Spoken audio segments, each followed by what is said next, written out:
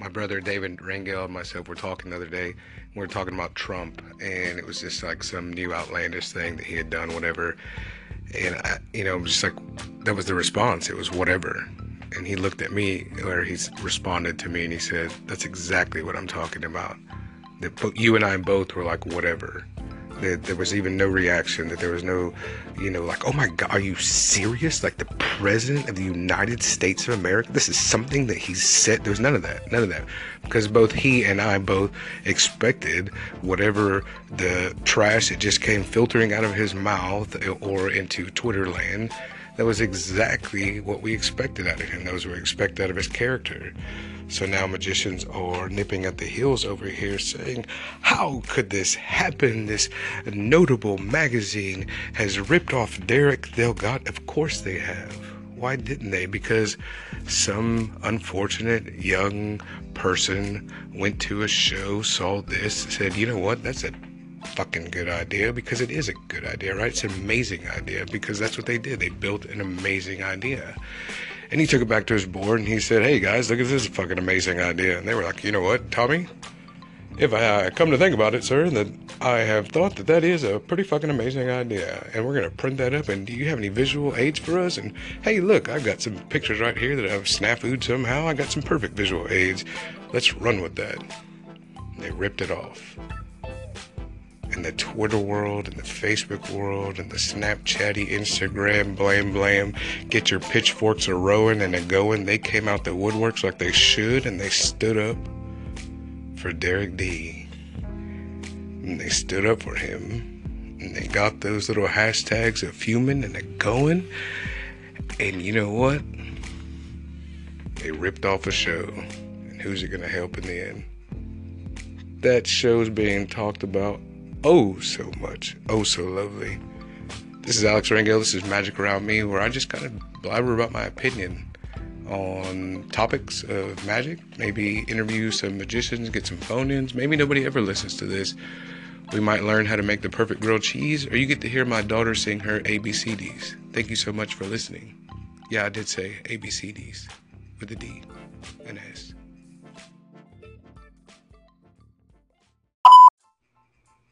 So I'm like a kid with all these filter toys, like on a new Snapchat or Instagram filter, because I'm using all these like beeps, and pretty soon you're gonna hear like wah, wah, all these whistles and everything. Well, hopefully not. Like I can't make promises. Like I can say to you that I can hopefully be the type of guy on a podcast that's not going to use those cheesy things. But this is a phone app, so it's fun. So I can't promise what I'm gonna do.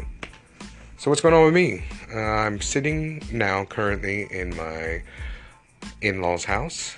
We have been here since Hurricane Harvey in Houston, Texas, because Hurricane Harvey wanted to chill inside of our crib and kind of ruin furniture and the walls and the sheetrock and the fun stuff. We're renting, own that property, so that means, the young Hispanic men that are working there very diligently, not so diligently, we can't really yell at them or threaten to call immigration because we're not paying for them, so we have to let my landlord threaten to call immigration. That's what's kind of going on in my side of the world. And really, I'm just kind of going over, rambling in my head to see how if I can learn how to work this app, to see if I want to start adding content to here daily. That's hard to do. Whenever you tell somebody, oh, I'm gonna send a Facebook post a day, or I'm gonna do a snap a day, or I'm gonna Instagram a day. Well, it's like easy. If you really want to be good at it, and if you want to work at it, you gotta put a little bit of effort into it. I guess you don't have to. In the beginning, you can just, throw whatever content out there just to say, okay, I'm doing it. But there becomes a point where or at least I believe there should become a point where we say, okay, we did what it took to get here, but maybe we need to put a little bit more effort into it now. Like I was just taking a picture and uploading it to Instagram, and I wasn't really doing any editing, and I wasn't doing any filtering, or didn't care what the content was. There needs to become a point, in my opinion, again, where you go, no, wait. Like let me take my time. Let me take a moment here where I'm going to pause. I'm going to look at this as a frame. I'm going to look at this visually.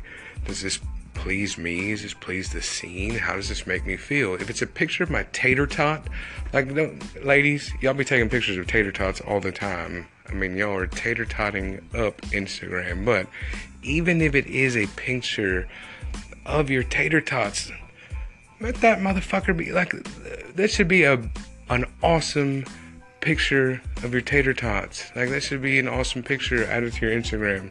Like, take like 2 seconds to be like, hold on, tater tots, y'all fitting to get glistened up. I mean, you can do some old TV stuff, dip your fingers in some water, sprit them tater tots down, get the light gleaming off them, looks like they're all glistening coming out the grease. You're fixing to eat them hot tater tots. That's a magic trick in itself. You have fooled the Instagram world by just splashing a little bit of water, and bless you if you have some olive oil around, throw some olive oil on them tater tots, or any food picture for that matter.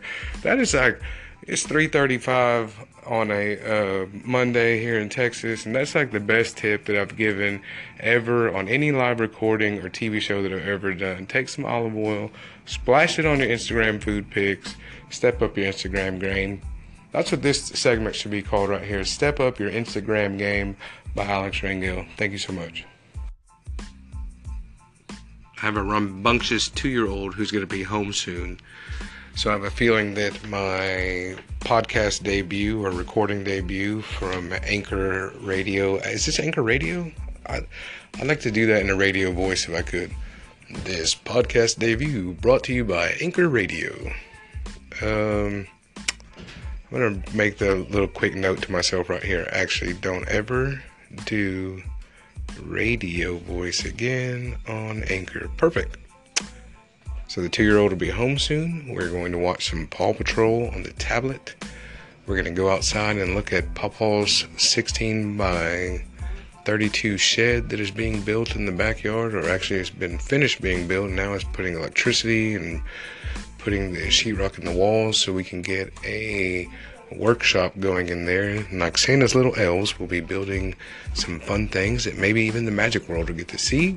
But if you're a family member that happens to stumble across this, I may divulge future birthday and crispy